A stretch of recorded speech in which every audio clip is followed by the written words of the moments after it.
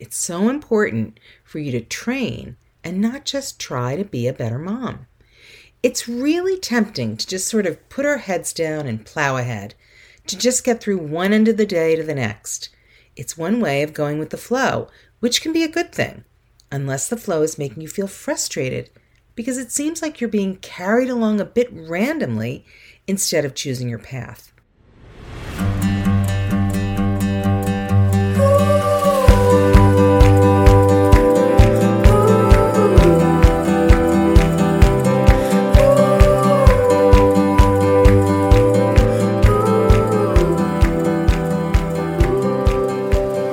Well, hello, Mom. Welcome to the Mom Vision Podcast. Let's talk about how you can savor and not just survive motherhood.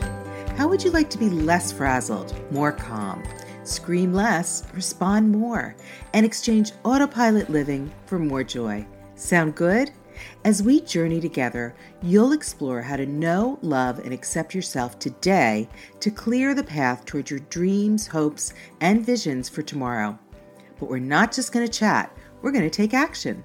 Through conversations, power sheets, and visual tools like vision boards, we're taking simple steps to go from where you are on this journey to where you want to be.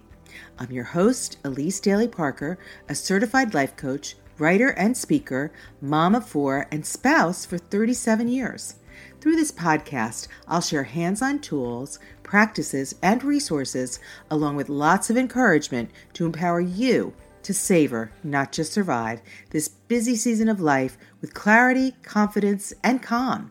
Thanks for joining me. I'm so delighted you're here. Hey, Mama, who just may not be getting back into the swing of things after Christmas as quickly as she had hoped. I'm hearing from so many moms. Their kids or husbands are homesick, schools have been remote again, and they're having a really tough time moving into this new year. I look forward to the day when this podcast is outdated and a mom listens and doesn't know what I'm talking about. In other words, I'm looking forward to the day when COVID-19 is no longer wreaking havoc.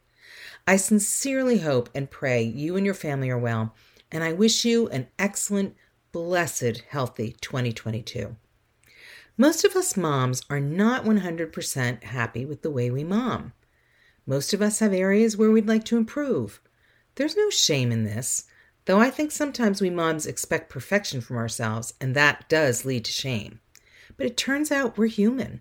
There is no playbook about the particulars of how unique you can be the best mom to the unique child or set of children you have.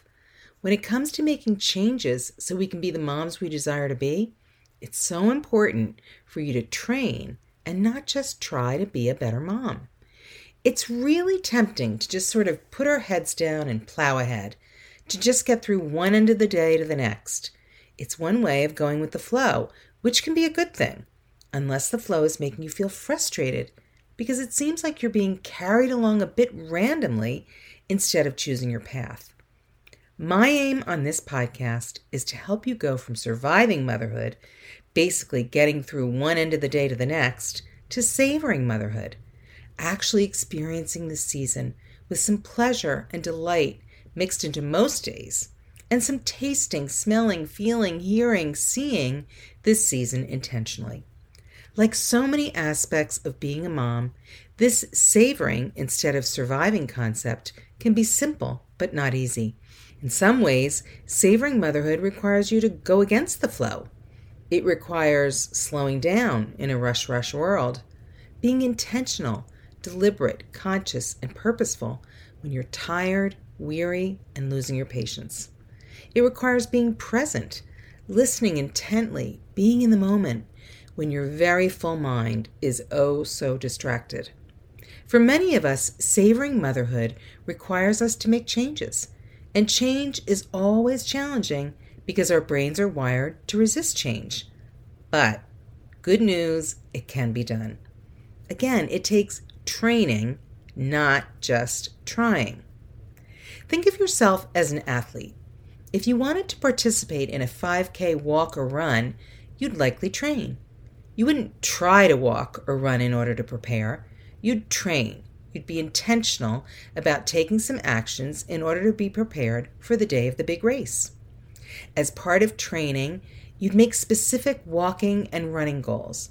You'd have a training exercise schedule. You might picture yourself walking or running over the finish line. Did you know that research shows when athletes mentally rehearse success in their sport, success is more likely? Also, as part of training, you'd be intentional about nourishing and hydrating your body so it's fit for the race. Some days you would be spot on with training, and some days you may sleep in instead of getting up as you had planned. Or you may forget to drink your water and feel weak and dehydrated at the end of your walk or run. That's okay. Nobody's perfect. But you wouldn't give up because you are determined to get to that finish line the day of the race.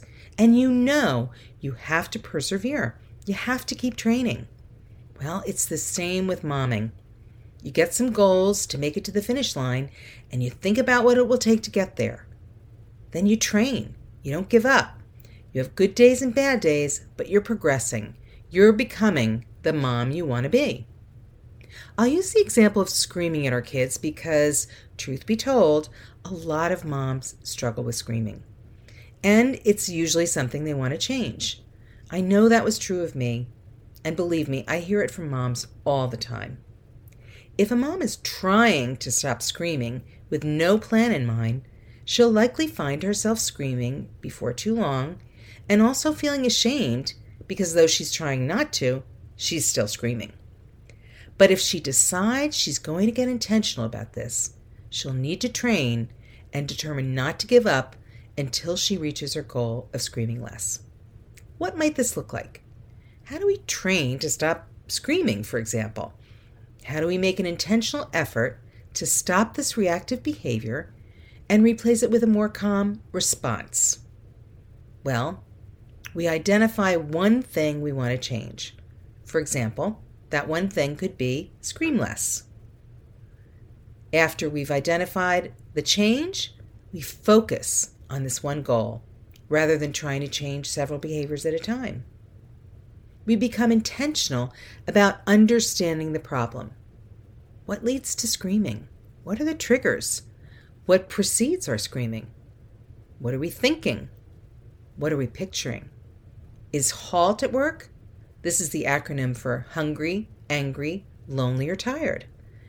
Is there a reoccurring behavior from our kids that has to be addressed? Is there a family pattern of behavior that leads to screaming?